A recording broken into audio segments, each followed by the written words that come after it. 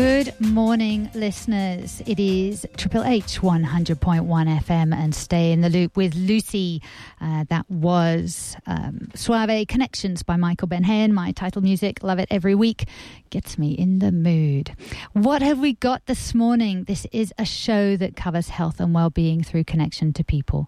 People in our community and people beyond who share with us their experiences, their choices and consequences, and regardless of age, their innate wisdom.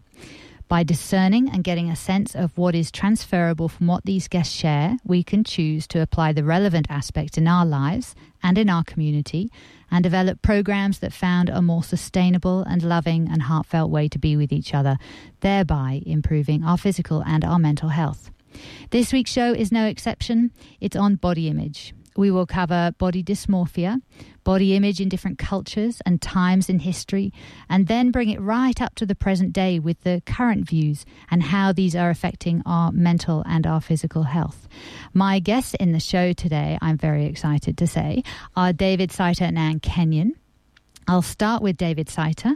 David has a background in education and psychology. He's been working as a specialist child and adolescent family counsellor and a manager of 20 years in child and adolescent mental health facilities. Now, David pioneered the unique clinical care model of Ku-ring-gai Youth Development Services, which we all know as KIDS, and he stayed there for 7.5 years. So that's a pretty impressive feat, knowing how well and how strong it's going today. He also worked for many years for Ted Noss Foundation, where most of David's clients were juvenile justice clients who were legally mandated to attend residential treatments for 3 months under David's clinical care and management. Now, knowing that I work with people in juvenile justice, I know that unless there's a willingness to work, they don't very often work with us. So I take my hat off to you, David. Welcome to the show.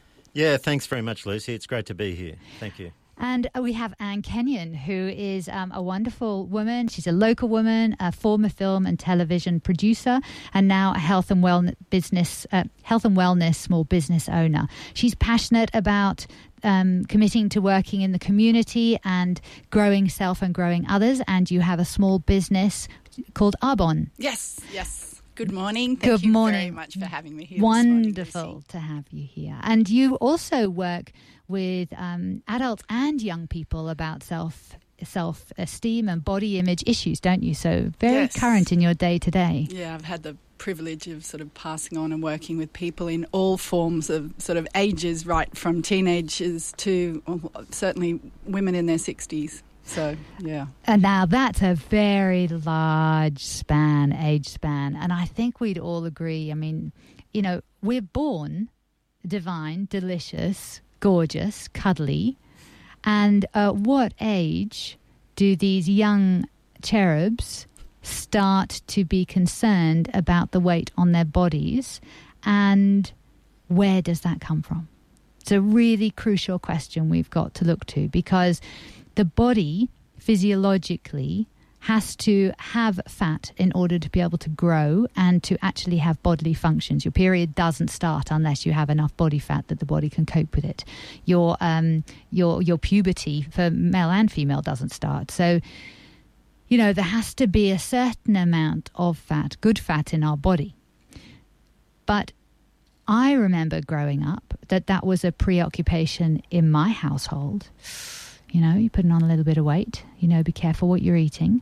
And those throwaway comments, they sting. Now, I'm noticing young kids in years, I'd say 3 was the year that I noticed my kids start to question what they were wearing, how they were wearing it. You know, does my bum look big in this? I nearly fell over when I heard that one. But that's quite common, isn't it? What was your answer to that question when they asked? You are perfect and divine, well just said. As you are, my darling. David, what are the statistics looking like? Yeah, well, there's certainly some very worrying trends, Lucy. And if we have a look at some of the latest research that's been done through the University of Sydney and this was recently from Professor Jennifer O'Day Jennifer's a body image expert, and what she did is she actually surveyed 9,000 high school girls across Sydney. Now, these girls weren't in the older years. They were actually in Year 7 and Year 8. So we're talking about 13 and 14-year-old high school girls across Sydney. And from that research, which was a big sample size, 9,000, she found that 42% of those girls indicated they were on a diet of some description, and 27% thought they were too fat. So that's almost 1 in 3 of those 9,000 thought they were too fat. 42% were actually dieting. And from that study and other studies she has done across Australia, Jennifer O'Dea has now come out recently and said that in Australia, 1 in 5 young women under the age of 18, 20% of the population has some form of eating disorder in Australia. So, I mean, these are very alarming stats. We're talking about an epidemic. We are really, Australia. aren't we? 20%. Yep. And that's very young, Year 8 and 9. That's right. You know, we lay foundations for our behaviour and our psychological well-being for the rest of our lives at that age. Exactly right. I mean, I think what we're seeing is obviously, if we, from a psychological point of view, I mean, this is critical. And obviously, I think for a lot of these girls, they're bombarded from a very young age from images in the media, often photoshopped images. But what we're also seeing is a lot of pro-anorexia websites that are coming around. And there's some really interesting pro-anorexia websites that I've sort of researched. And a lot of these will sort of assume abbreviated names. So you get Anna for anorexia. Often it'll be like hashtag Anna or hashtag Mia for bulimia. And unfortunately, a lot of girls have become very preoccupied with things like the thigh gap, the bikini bridge, and the A4 waist. The A4 waist, obviously, is where you hold an A4 sheet of paper up vertically, and a girl's waistline has to be within the perimeter of the A4 sheet of paper. And obviously a lot of girls are taking selfies of their waistline, their thigh gap, their bikini bridge. They're posting these onto things like Instagram, Snapchat, Facebook. And it's actually becoming really competitive with 13 and 14-year-old girls. Who's got the best waistline? Who's got the best thigh gap? And it's really alarming. And knowing that there's a way to manipulate those images really gives an indication of, how much truth is in those pictures. And yet anyone that respects that person will be working their backside off, probably poor choice of words, in order to achieve the same result. Well, that's the thing. And I think the problem we have certainly with the media is that we know that 100% of all images taken of models are photoshopped. The problem with those images is that when a 12 or 13-year-old girl is looking at that, that's the image that goes into a subconscious mind as being normal. Yeah. So that's what she's trying to achieve. But the problem is also that it has become so competitive. And girls are trying to achieve these very unrealistic images.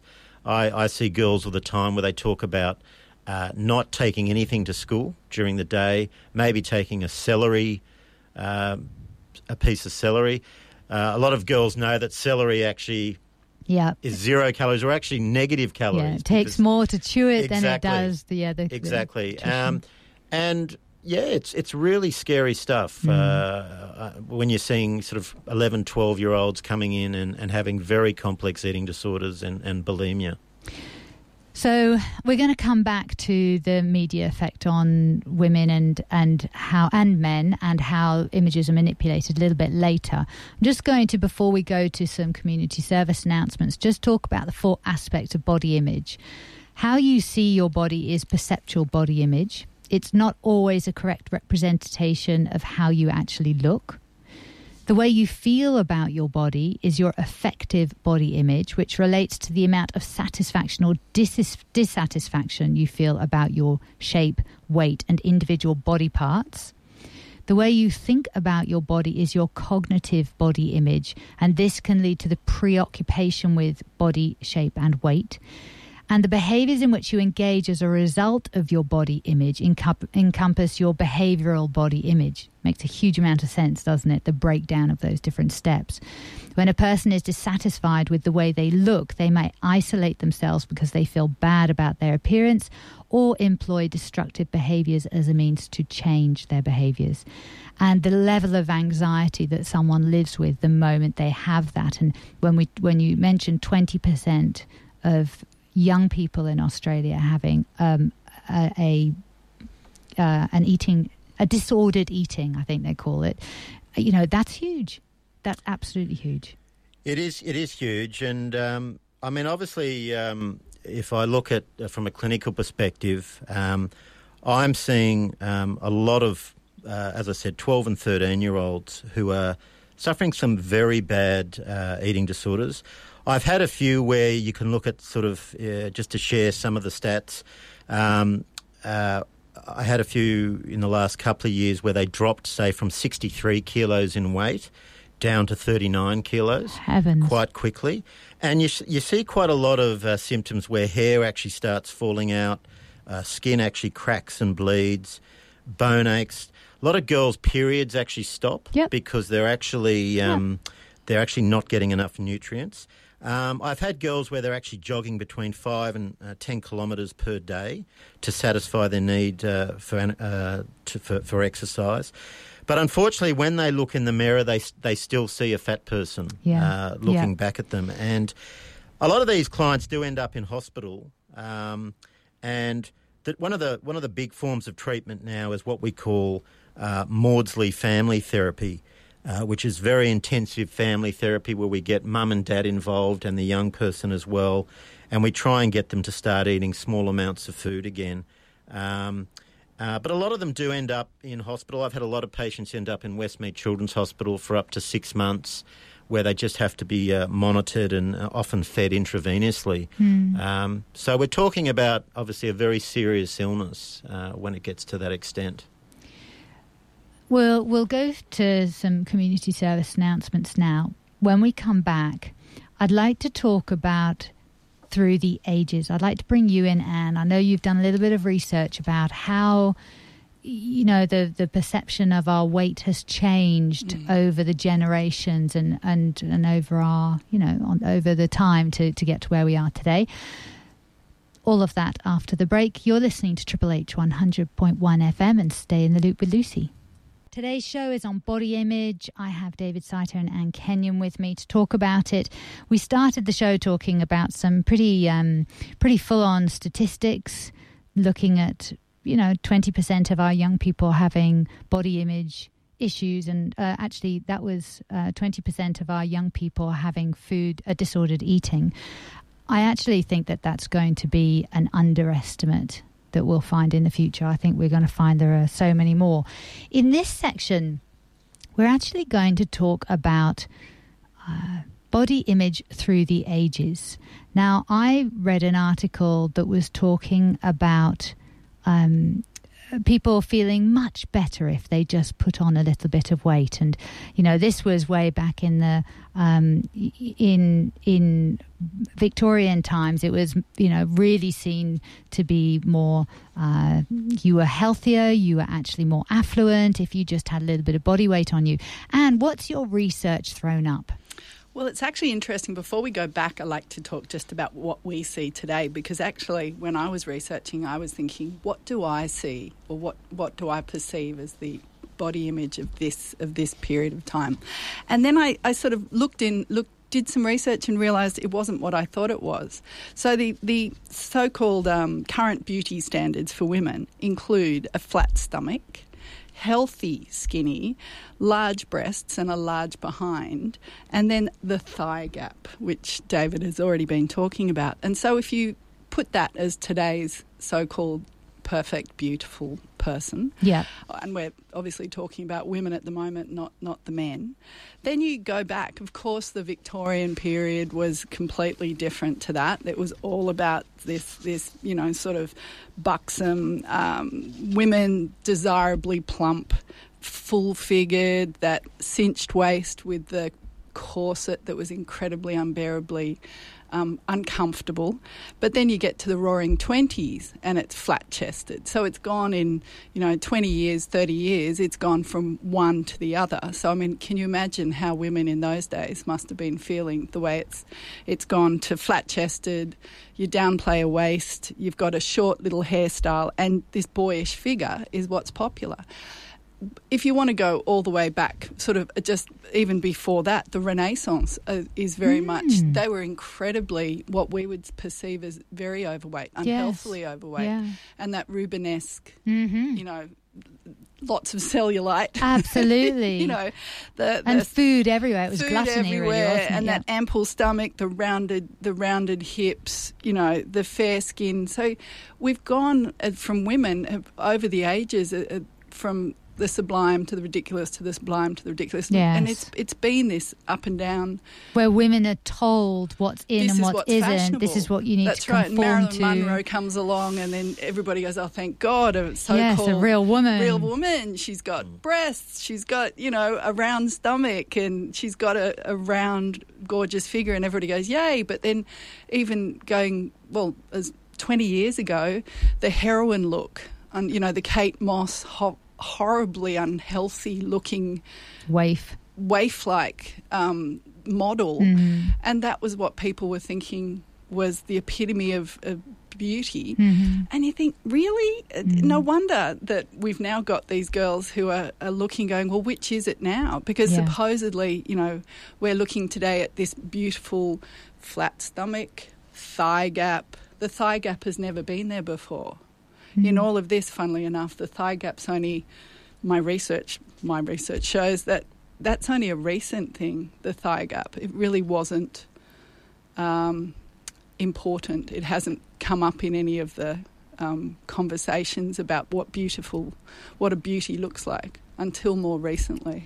And when you think about it, body types are all completely different. There are some things you can change. There are some things you can't. You can't change your bone structure. You can't change how you're made. Some people have heavier bodies, are taller, are shorter. There are some things you physically can't change. So to try and fit everybody into a mold of what is perfect or what is acceptable or what is gorgeous and beautiful negates the incredible, delicious person that each of us individually is. Exactly. And if we're so preoccupied by what we look like, we actually devalue everything about who we are and what we contribute to our world and to our society.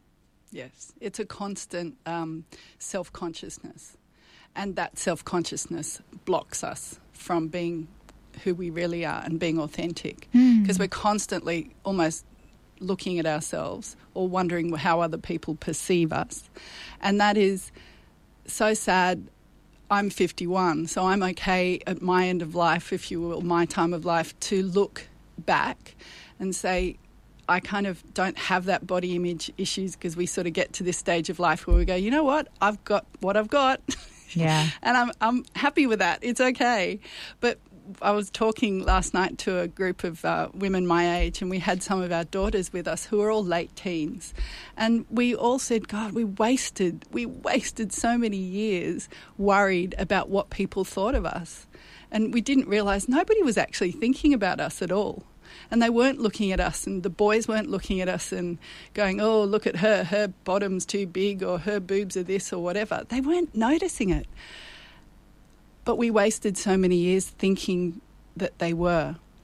Now, unfortunately, because of the way society is, the poor, sort of young people at that age have all of society looking at them saying, I'm thinking, I'm looking at you, I'm looking at you, I'm looking at you. Well, they're not.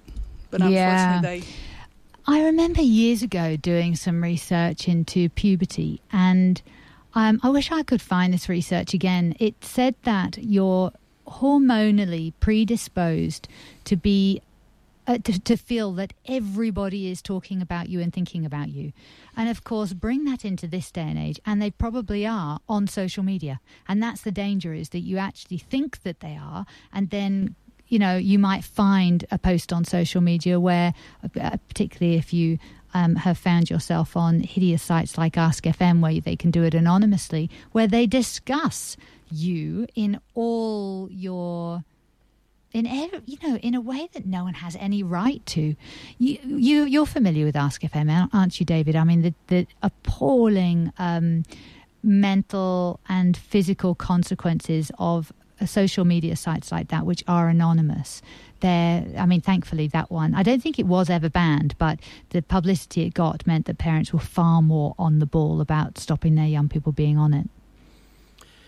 Yeah, I mean, sites like that are obviously really worrying. And I actually, before coming on air today, I was just looking at some of the sort of pro-anorexia sites that are out there as well. And it's amazing some of the stuff that I found when I was looking at them, that some of the quotes, one of them was, "You will be fat if you eat today.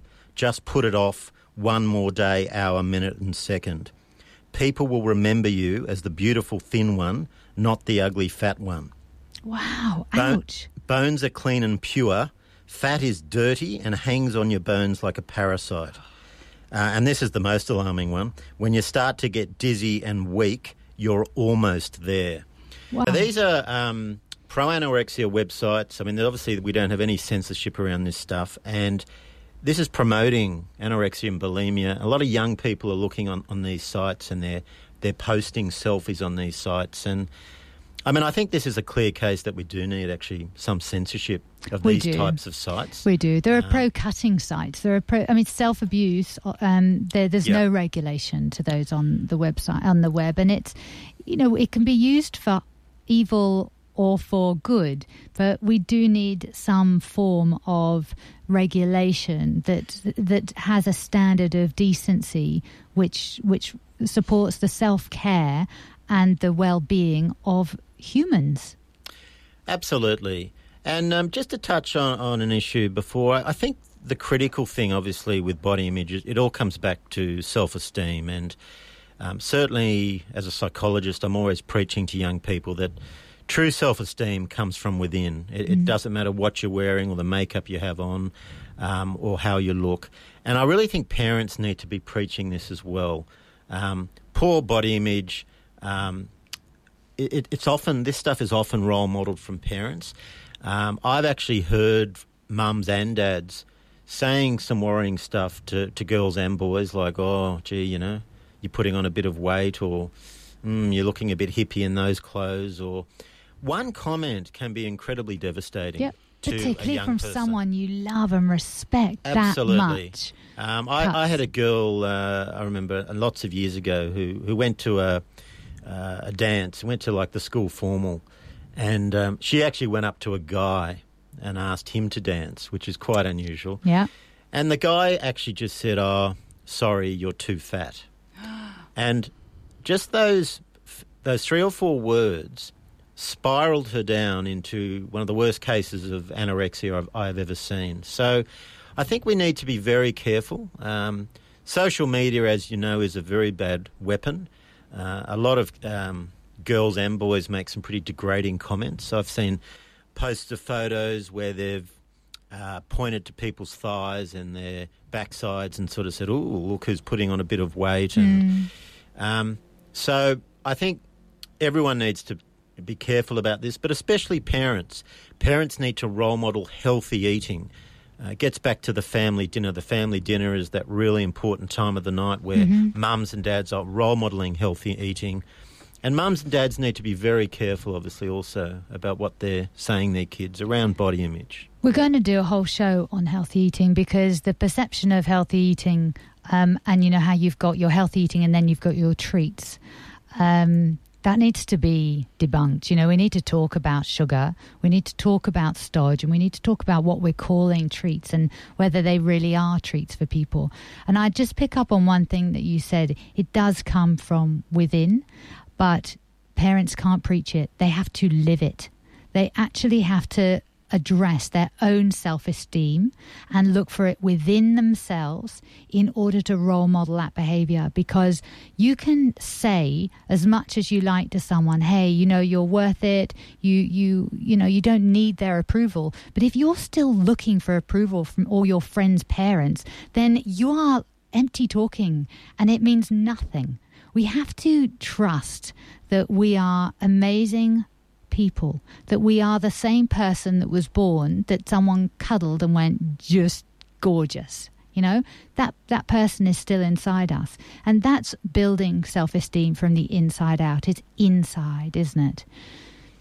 I'm also aware that we talk so much about what we do as opposed to who we are. And I would encourage parents to maybe, rather than say, oh, you know, well done, you did fantastically at hockey, you did brilliantly at netball, gosh, into the first, you're amazing, to be very careful about championing what they do as opposed to who they are. Hey, you played a fantastic game of sport there because I saw that you did something that you weren't too proud of and you went and said sorry, or you just, you know, helped the person up, or, you know, you took responsibility when it was a difficult situation there. And yep, your consequences are that you're banned for 4 matches, but I'm really proud of you for taking responsibility for what you said, or whatever it is. You know, encourage young people to value who they are over what they do. Then, bless his heart, Hackett, we won't have situations where elite sports people crumble when they're no longer at the top of their field. Because they feel they're not enough. That's right. I think they have to.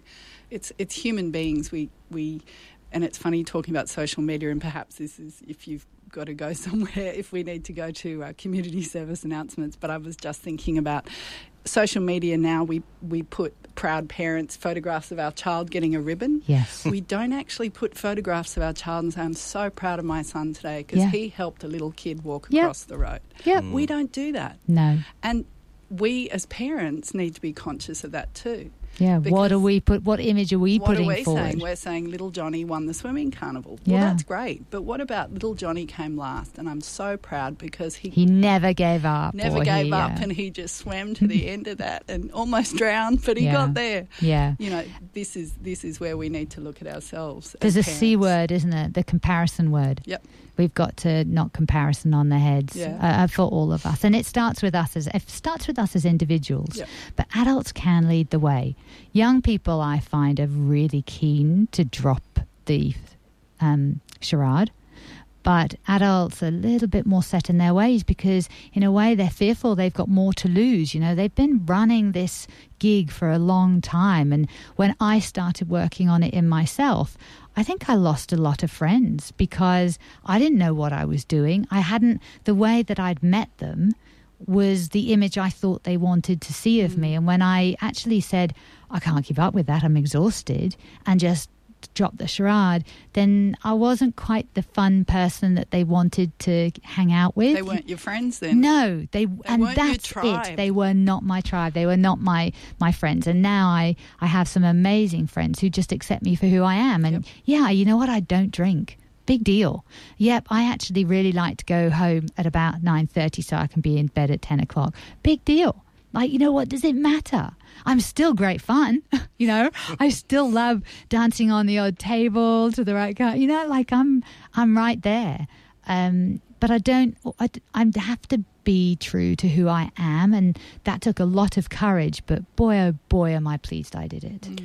It's a good point. And I think certainly in Western culture, we're very much driven by achievement. A lot of the research shows that socioeconomic status doesn't make much of a difference with body image problems, but certainly from the stats that have come through a lot of the local hospitals in northern Sydney, we do see it more prevalent in northern Sydney than in Western Sydney. And I think that's because it's very achievement-driven Yes. in northern and Sydney. image-driven, maybe. Results, Yeah. but achievement also means looking good. Yeah. The other thing is, I think for young people and parents as well, usually their social media identity does become who they are. Yeah. And for young people, that can be very dangerous when it's all about the way they look on Instagram and Snapchat and things like that. But I think, as you were saying before, even parents, it's look at me, look at what my kids have achieved. Often their identity is coming from social media as well. So it's a really good point. I think parents need a wake-up call that we've got to get back to this notion. Well, I don't really care what other people think of me. Mm-hmm. This is about building values and principles from within, Yeah. which define us, Yeah. not about what I've achieved, how I look. No. It's hard to get to that point because we are raised this way. We are, and it's raised to promoted, achieve. isn't it? Yeah, It's promoted. absolutely. But we need to try and break that down. I think that's the only way we're really going to help our children. And be buddies to each other, support each other to No break judgment. it down. No judgment. Oh, Safe place. yes. We need to, be buddies to each other, be kind, be caring. It's what I say at the end of each show. Let's walk that and help each other just be ourselves, because it is, when you unpeel those layers as adults, we're going into quite a vulnerable space, and it may bring up coping mechanisms and behaviours, and that's where I always say, go and get support. There are people like David, there are other counsellors and psychologists who are there ready to walk you through that process. But look, don't avert your gaze, because we're changing the next generation's trajectory if we do it as adults. Let's go to some community service announcements. Thank you so much for listening. I'm loving this show on self-esteem, self-worth, body image. It's encapsulating it all. And I thank you, Anne. I thank you, David, for being my guest today. You're listening to Triple H 100.1 FM and Stay in the Loop with Lucy. We've been talking about body image today. And we can't really talk about body image without going into body dysmorphic disorder, BDD. It's characterized by preoccupation with one or more perceived defects or flaws in appearance, which is unnoticeable to others. Excuse me. Sometimes the flaw is noticeable but is a normal variation, as in, a male pattern of baldness, or it's as not as prominent as the sufferer believes. So you can look at yourself and you can imagine your whole face distorting. You might look at your eye and it might look enormous. You might look at your nose and see it as enormous, or your ears, or your body shape, your breasts, your hip, your waist, your arms, your hands, your fingernails. It is what you imagine, what you see people see, and then you crumble on the inside. There are some great videos where you can actually see what this looks like on the Body Dysmorphia Foundation.org website, bddfoundation.org website.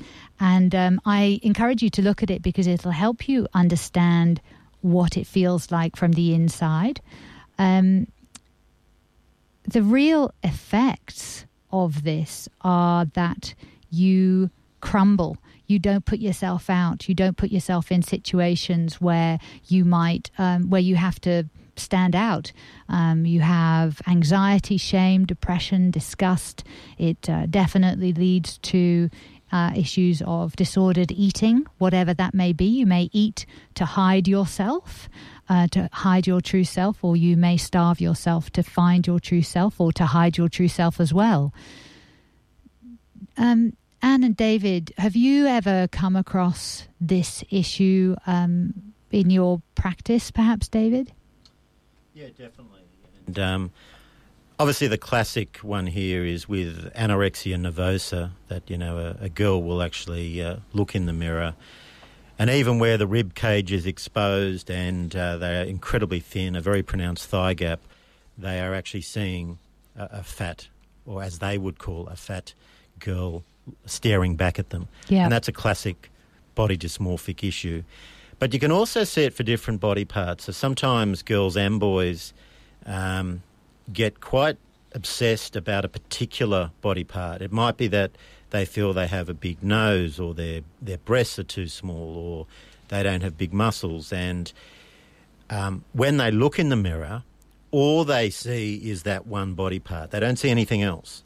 They just focus in on that one body tunnel, part. if you imagine a television, Yep. it literally... Yeah. So when they leave home and they go to school or they go to different social events, all they're thinking about is that one body part, and that is destroying their self-esteem. And obviously they do need a lot of help, a lot of counselling with that. I'm seeing a big increase with boys. We've already talked a fair bit about girls in this show, and we shouldn't forget boys as well. No, let's actually focus on that in this section. That would be great. Because boys, I'm seeing quite a lot of body dysmorphic stuff, in that a lot of boys now, certainly in the images we're seeing in the media, tend to see the six-pack, very toned muscles. Again, there's a lot of photoshopping that goes on. A lot of boys I'm seeing are becoming gym junkies. But the problem is I'm seeing quite a few boys with body dysmorphic issues, in that they're going to the gym a lot, maybe 2 to 3 hours a day. They're sort of at home flexing their muscles in front of the mirror, and they're actually seeing no sort of development in their muscles, when there actually has been huge development. Wow. And again, this can get quite unhealthy. A lot of them are taking a lot of supplements, which you can get all over the place, different amino acids to try and create more muscle mass. That's a big cult following now in boys. That's a massive problem on heart. It has the potential for heart failure, that, doesn't it? And they don't stress that enough. Yeah, a lot of these supplements, you can buy them anywhere. They're not particularly regulated. A lot of them contain whey protein, and vast amounts of whey protein, which, we're not really designed to be eating that amount of whey protein. The liver and gallbladder aren't really designed for that, but a lot of boys are overdoing that. Yeah. It is putting pressure on their organs. And as I said, I've counselled a lot of boys recently with problems like that. So quite an alarming increase, certainly in the last 5 to 10 years, with boys developing these issues, getting addicted to the gym, and those sort of body dysmorphic issues of thinking that they're wimps, that they don't have enough muscle on them, where they're actually looking really healthy and fit. Yeah. Yep. And it affects their sexual organs as well, actually, doesn't it? Because because steroids is part of that supplement regime to build the body muscle, but actually, yes, it cardiovascular issues, but actually sexual activity, I mean, it makes there are issues with impotence as a result of that. Yeah, and steroids have really come back. I mean, they were huge in the 70s and 80s, and certainly, when it was all about Arnold Schwarzenegger and Sylvester Stallone, I mean, they both admitted to using lots of steroids, as did a lot of weightlifters. They really have come back, though, in the last 5 years or so, and a lot of young males are injecting steroids or taking them orally because they just feel no self-esteem. No. Which also goes on to the emotional consequences of that, because you're going to have anger management issues when you take supplements. And when we're seeing a rise in young people and their anger and domestic violence, which is equally the young person to the parent, we can't actually quite wipe off the fact that there might be no correlation between the two. We can't say there is, but we do need to consider that when you starve your body, when you're working so hard with supplements to change who you are, that the frustration of not accepting who you are could overflow into a temper or a rage or, unsociable behaviour. You've also got the role models of the sportsmen. I'm just thinking personally I love rugby league. So I watch rugby league, rugby union and soccer. You're watching these games and you're seeing these bodies of these guys. And, some of them early 20s, so they're not too far out of their teens. They're not developing those bodies without putting something into them, and I'm not suggesting they're all drug-taking people, but they are certainly that body image thing. They've got unnaturally large top halves, torso, if yes, you will, yeah, and those muscles in their arms are like the size of a thigh, and that's their arms. But they have the anger issue on the field, and that's celebrated. Yes. And absolutely celebrated on the field. So these sort of gods, if you will, the role models are out there playing these games, and they're incredibly talented at what they do, but even that's not enough. And actually, you've hit on a fantastic point there, Anne, because when they exhibit that behaviour off the field, because it's all one, you can hide it for a little bit, it's all one, they're castigated in the media for being domestic violence or assaults, or, you know, you're championing them on one hand for pulling in that energy and channeling that energy in order to win a game, and then you're telling them that actually they should be able to control that. And I don't know. It's just difficult. It is difficult. And it's hard for boys and men to kind of compartmentalize in that way. Yeah. And alcohol just fuels it, because of course alcohol is such an intricate part of sport. David and I have done a show quite a long time ago about alcohol advertising in sport. We'll have to go with that again someday, not today. But you know, it is part and parcel of what fuels not being able to keep it all under wraps. Yes. And we watch, and I mean, I have a 16-year-old son, and we go to rugby league games, and we see these blokes who, you know, we worship. They're such brilliant sports people. But then when you actually see them in the flesh, they're twice as large. I mean, they're huge. Yeah. And not exactly tall, but and those guys have these unnatural bodies. They're very good for playing rugby league. But when they come off the field, there's all this aggression, there's all this, and they're supposed to switch it off. Yes. And then play, sort of go home and play family man, but then they've got the body and all the issues that go with that, and all the stress and everything else, and you know, it comes back to the pressure of Paul Grant Hackett and trying to be the perfect role model for everyone. But at the end of the day, it's what goes on between your ears, and you've got to work on that, just like you exercise your muscle. Yes. You know, that you're flexing your muscles, you've got to exercise the brain. You've got to work on that every day. Yeah, they're more than the outside. They're more than what they do. Boys don't really get... I think actually we're starting to raise the conversation, but they don't really get enough conversations about how they feel and about accepting themselves for who they are, and not what they do. Because I think in past we've constantly really expected the man to be the provider and to be the one who has all the answers and to be the leader and to suck it up. And again, this came up on International Men's Day, you know, man up, and you know, it's a lot of pressure. So they're all trying to grow up and live to these ideals, but these ideals actually are causing terrible problems in mental health. Terrible problems seen in the statistics for male suicide. Yeah, it's alarming. So many 17 to 25-year-olds. We have one of the highest suicides in the world, rates in the world for 17 to 25-year-old males. And you're right, there are huge expectations. But I think, again, this comes down to role modelling. And obviously the dads out there have to do a lot to role model a lot of great things in our young men. I think it's also the fact that... boys today, they're expected to look a certain way, obviously around their body image. They're also putting expectations on girls to look a certain way through different things they're watching, like pornography, which we know the average age for a boy to look at pornography is around the age of 10 in Australia. Yep. They're also, I mean, I was watching... the news last night, this is just an example, and I was just trying to get some footage on the big hailstorm that came through the north. And I was flicking through Channel 9, Channel 7, Channel 10.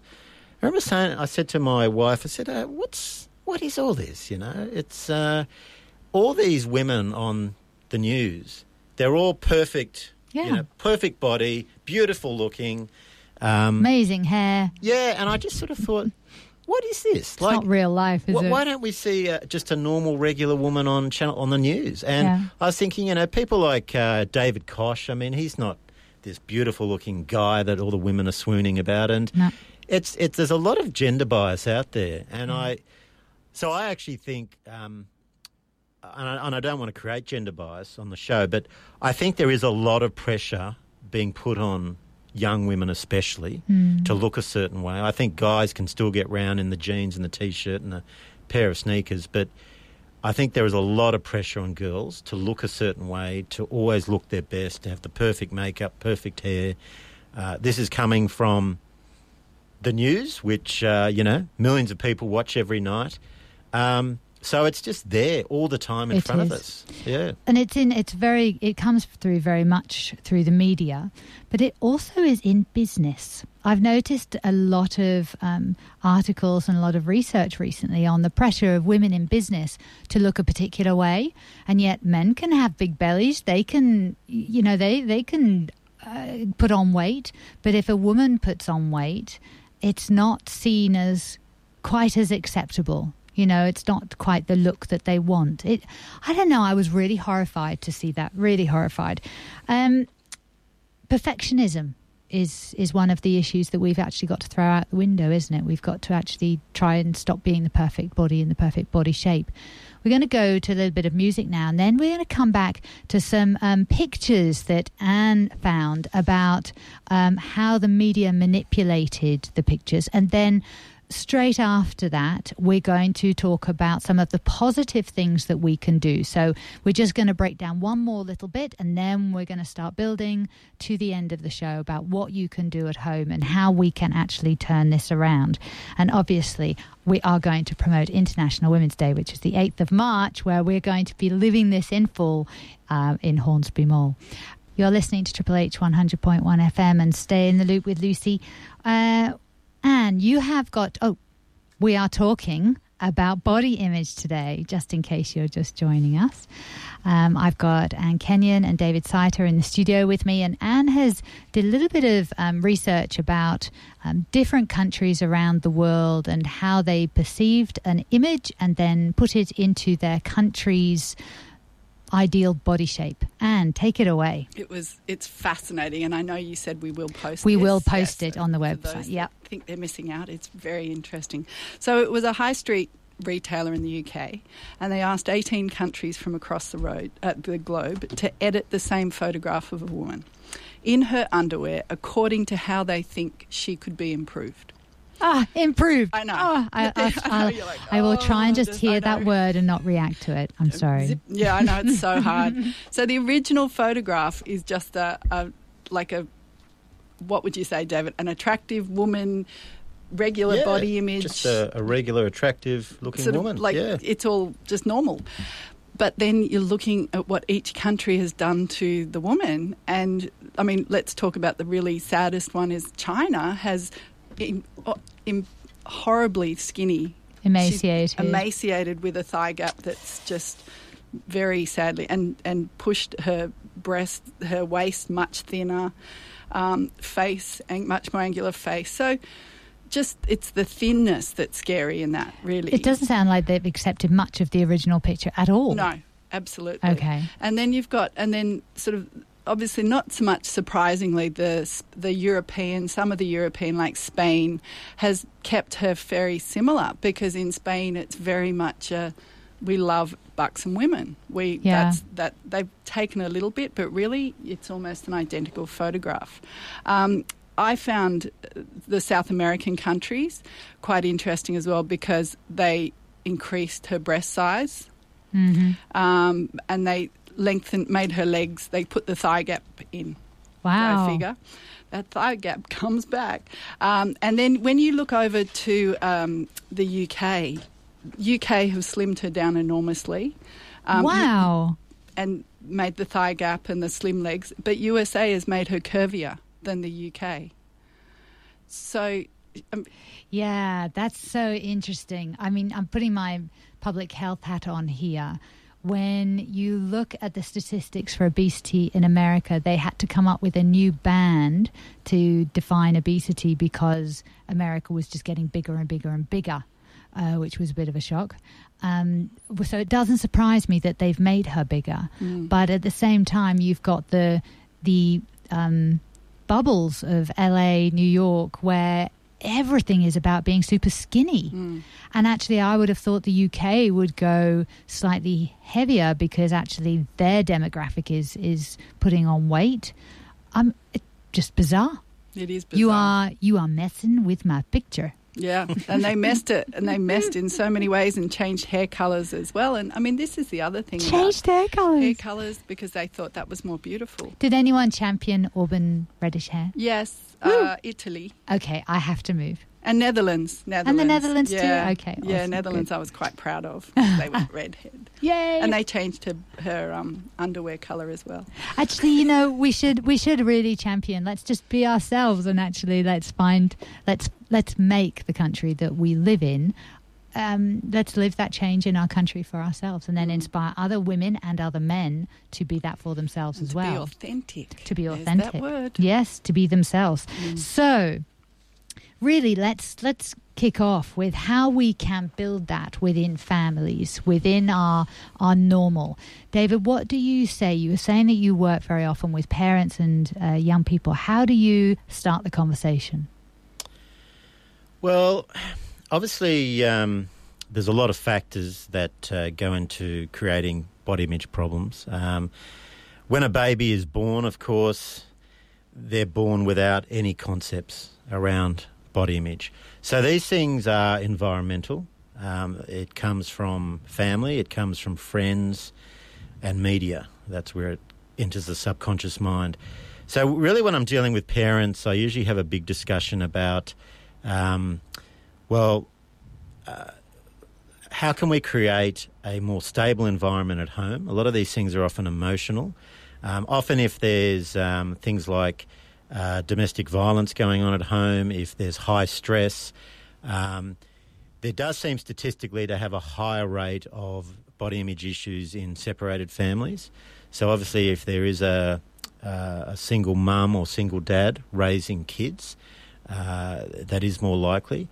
But there are things around values. So usually I say to parents, well, look, if your child is getting preoccupied with things around social media and stuff like that, you really need to monitor that. You need to have the computer in a communal part of the house where you're actually able to monitor that stuff, especially girls getting obsessed with the pro-anorexia websites and taking selfies of themselves and posting it. I think parents really need to monitor that stuff. That's really important. I generally say to parents there should be a blanket rule in every family that 8 or 9 o'clock at night that all social media is switched off, phones are handed in. You don't really want your child to be in their room 11 or 12 o'clock at night doing stuff on social media which you don't know about. I think that's really important. The other big one, though, is, as I said before, a simple thing like the family meal every night. A lot of parents now are very time poor and they don't have time even to have the family meal, which certainly for me growing up was the one traditional time of the evening. Everyone came to the dinner table at 7 o'clock. And there was this healthy role modelling around eating. And I hear lots of times where girls don't eat even at dinner and they're skipping that meal. So as part of your home, you need to have the dinner, whatever time it is, everyone comes to the table, you talk about your day, you make time for that. And I understand parents are busy. Usually now in households, both parents are working. But you also need to look at the warning signs. And a lot of mums and dads always ask me, well, when do I worry? Should I be worried if my daughter's not skipping breakfast? Should I worry if they're not taking any lunch with them to school? Yes, you should be worried. Of course, any girl or boy should be eating 3 healthy meals a day. They shouldn't be skipping any meals. You also should be worried if you look at them, if you notice them losing weight, if your daughter's having irregular periods, if they're spending, I know teenagers might spend an hour often getting ready, but, you know, if they're spending long periods of time in front of the mirror, you know, a couple of hours a day, that's also a warning sign. The main ones are eating patterns. Things like hair loss, irregular periods in women, in girls. But it's the role modeling's the key. So mums and dads out there, it's role modelling healthy eating, healthy self-esteem, praising your kids for who they are, not their achievements. And if you are worried, you really need to seek professional help through a counsellor. Early Absolutely. on. Yeah. I'm so pleased you said, love for who they are, and also loved unconditionally. If there's behavior that we don't like seeing, then actually nominate that behavior as what you're not liking, that it's not them, that it just doesn't do them justice. But do not say they're an idiot. Don't say, what a stupid thing to do. They're so stupid. You've got to kind of really be aware of the harm that the words that we use when we've lost control have on them. And it's not about being perfect, but it's about being aware. And from my experience, I said all of this. I had to actually go and look at my stress level and deal with my stress level so that when my buttons were pushed, actually I had a pause between what I thought and what I said. And so that what I said wasn't harmful to the other person. That it's just a split second so that you respond rather than react. And that takes taking care of yourself in order to create that gap. I would say appreciation should be a big part of what we maybe talk about at dinner. And, kids will look and they will go, what are we on now? What self-help family, amazingness are we doing? What are you bringing into the house? What's this? Polly, yeah.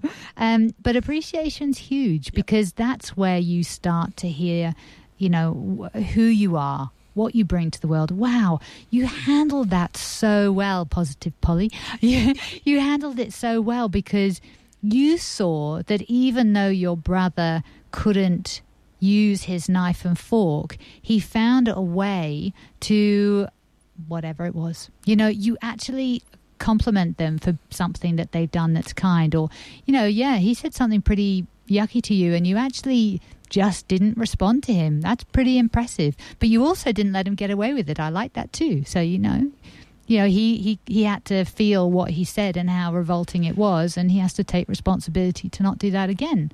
So, the boundaries, the choices, and the consequences.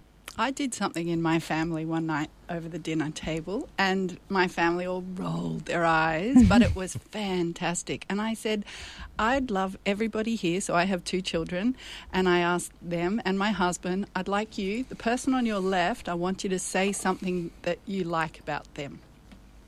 So something, that was it. That was as simple as it was. And so, my daughter had to say something nice about her brother. And I had to say something. So we just went around. But my husband said something nice about me that I was blown away because I can't even remember what he said. Sorry, but it was more that it was that he said something that I didn't know he thought of me. Yeah. And it created such a sense of love and just positivity. And we all walked out of there a little bit. Our backs were straighter. And we're like, wow, so you really think that about me. These simple acts of exactly like you've just said, just pointing out the positive stuff. Yeah. Regularly. Yeah. Regularly. Yeah. It's just so important because we too often with our children, as we all do, talk about the negative stuff. Absolutely. And that confirms the negative speak that we have in our heads. The key is that you can't say something about another person unless you actually know the value of it in yourself. So you can't notice when someone's picked up on something that if your normal is that, abuse is normal, you can't actually pick up on the abuse. So you've got to build that kindness to yourself and that kind way of appreciating for yourself what you do for yourself. And so a little appreciation diary for yourself, what you appreciate about yourself, helps you appreciate others just that little bit more. Because how wonderful would it be if over the time of these dinners, we don't take, when someone says something to us, we're not surprised. They're just confirming what we already know about ourselves. But how amazing is it that they notice and appreciate it too? That's a real treat. Yeah. That your husband knows that you are that you're delicious and you bring a playfulness and a warmth and an incredible level of love, a new level of love to you all at dinner. But that's your normal. But for him to appreciate it, you go, thank you. It's lovely that you appreciate that about me because, that's your normal. I think the other thing is that just to remind parents, you do need to be very careful about the things that you do say. Yeah. I've worked with so many parents over the years where they actually have said to me, "Oh, my child needs to lose weight. Yeah. He or she isn't making friends because they're too fat." A lot of girls saying, "Oh, your mum says I need to lose weight." I mean, these are creating lots of damage psychologically. And I think we've also got to be careful. I was at a friend's place the other night, and Weight Watchers are doing this new campaign at the moment, and I think they're using one of the Spice Girls. Is it Mel B? Does that ring a bell? Dark-skinned? No. Yeah. Yep. Is she doing Yeah. Weight Watchers? No, So- she's doing another one. Yeah, well, anyway, they showed her, and I was at this friend's place, and there were lots of sort of young girls there, and I remember hearing a lot of the girls and women, older women, sort of saying, "Wow, oh, look how great she looks. She must have lost 15 kilos." And so their response was that, "Wow, she just looks fantastic." Yeah. And I think we've just got to be careful as adults how we respond Yes. to people on TV, to things like Mel B, who's obviously now doing this whole campaign Yeah. around the weight she's lost. It's glorifying it in a lot of ways, and it's not healthy for young children. Do you think that when adults behave in that way and adults come out with words like that, actually they're bringing in hurts and experiences from their childhood and what they saw made them either popular or unpopular, and they're just projecting it onto their next generation? Absolutely, it's the way they were brought up, and obviously, often sometimes the kids who were a bit overweight at school often got bullied. Yeah. Not always, but sometimes that is the case. So that's right. They're bringing a lot of those insecurities and they're projecting that onto their children. By projecting it, though, their children potentially will become the bullies because they're learning that being overweight puts you as a target. So if you instill that in your child, they're much more likely to target the person that is. Again, we have different body shapes, and with my public health hat on, I know the consequence of being overweight. It's type 2 diabetes. It gives you a less a poor trajectory for your physical health. So we do have to address healthy eating. We do have to address healthy body weight for the particular individual. What is healthy for that individual? Because if we don't, the lifespan is shortened. Corporates have to take responsibility for what they're putting in our food and making us addicted to. It's a whole different subject. But the words that parents use with their children when they bring in an experience of their own childhood, wow, that's dangerous, isn't it? For making the bullies of the future or the disordered eating of the future.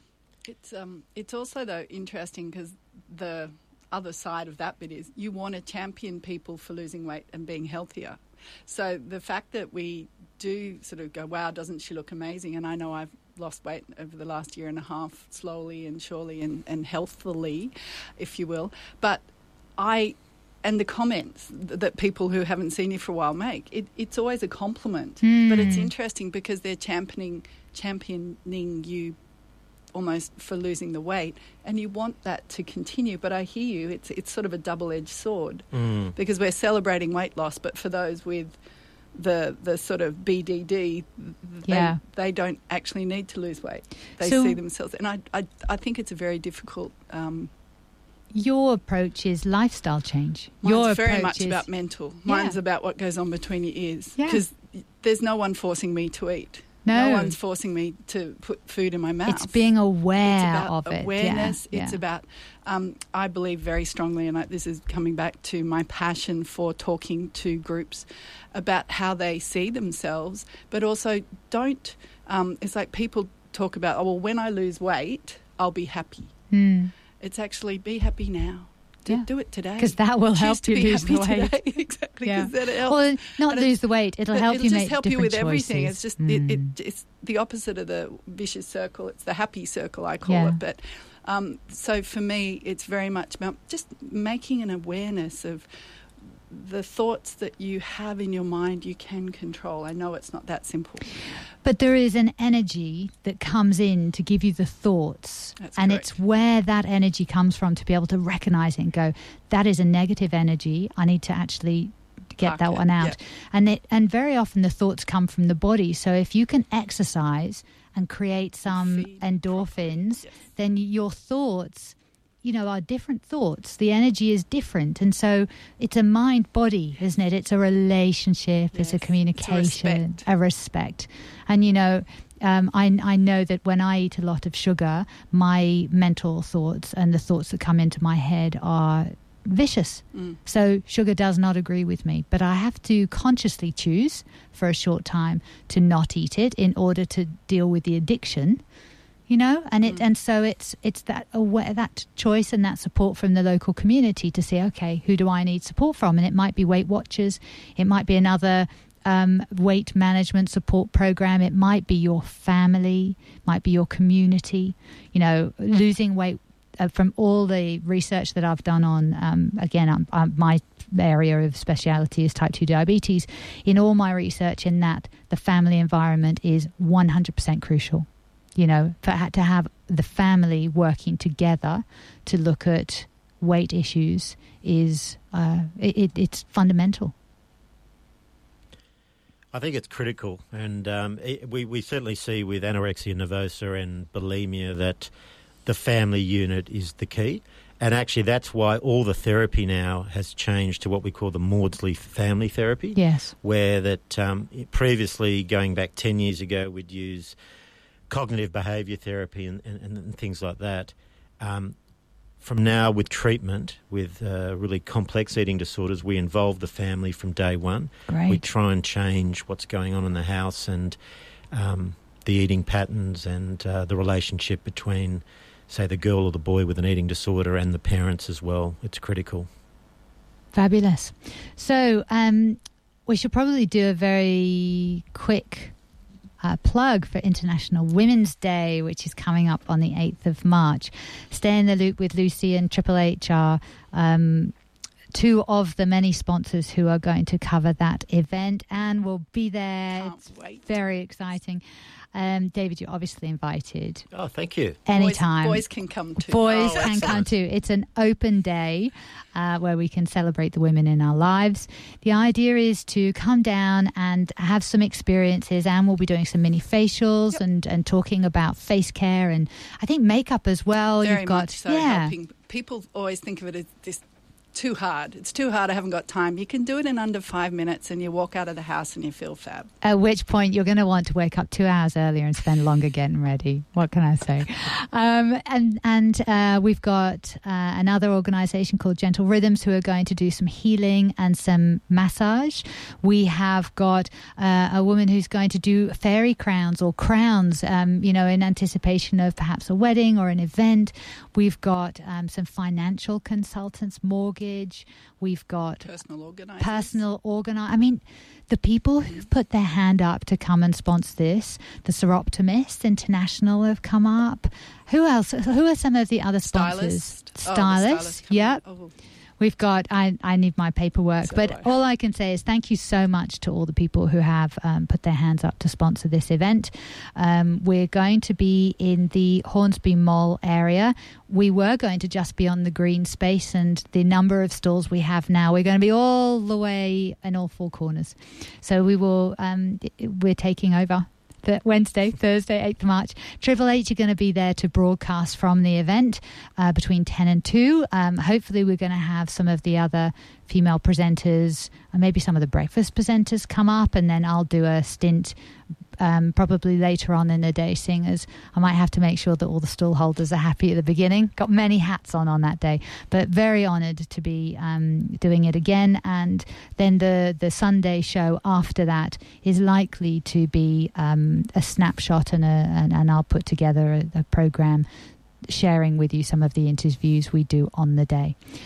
So have you got any last words, either of you? What would you like to say, David? I just want to read a quick quote. This is by a author, Sarah Chandler, who actually had anorexia and actually wrote a book called Ophelia Revisited, which is one of the best books I've actually read on anorexia. And she wrote that in the world of adolescent girls, thinness, sometimes at whatever cost, evokes profound jealousy. We lust for the perfect body. Even when we publicly condemn those who control their food intake, many of us privately admire their willpower. And I just want to say, look, this gets back to language. I think mums and dads out there, be so careful with the language you choose to use with your children around being fat, being thin, the perfect body, things you see, images you see on TV. I think we tend to admire people who obviously lose weight, but you just got to be really careful about your language, and be careful with the appearance of your child. Give them lots of praise and encouragement. Certainly don't try and criticise them for the way they look, because I actually believe most body image issues comes from, yes, a lot of the images in the media, but I think a big part of it comes from language from friends and parents. Yep. David, you and I have got to talk. I totally agree, and my words of, I suppose, advice as a parent would also be, if you keep doing what you're doing, you'll keep getting what you're getting. So one of the things is be aware that I know I try to talk to my children, but sometimes I get the same result. So maybe be aware of, if you keep using the same language with your children, but you're not getting anywhere, think, well, what do I need to change? And sometimes that's looking at yourself, looking at the words you're using, looking at what you're saying, and maybe it's just a slight shift. Maybe it's just a little tweak, or maybe ask your child and listen. And so it's that. Listen? Listen. And the child might have the answers. They might have the answers, and they might actually, and be silent. Don't be afraid of silence with your child. Like when you're having a conversation, don't jump into the silence, because a silence will give you stuff. One of the best lessons I ever got was from one of my children that says, you know what, I actually don't really feel I need your help right now. And I was like, okay, what do I do with that? My job is to help and to be here and to fix problems for you, blah, blah, blah. Oh, my gosh, it was such an amazing growth experience. The freedom for me, I got to deal with my own stuff. The freedom for her was she turned out to be the most delicious young woman. She's made amazing decisions for herself. They all do. Me backing off and thinking I have to fix all their problems and I'm the one who's going to make them into these amazing young adults. Rubbish. To be perfectly honest with you, rubbish. It's them who will make themselves into the young adults that they're going to be.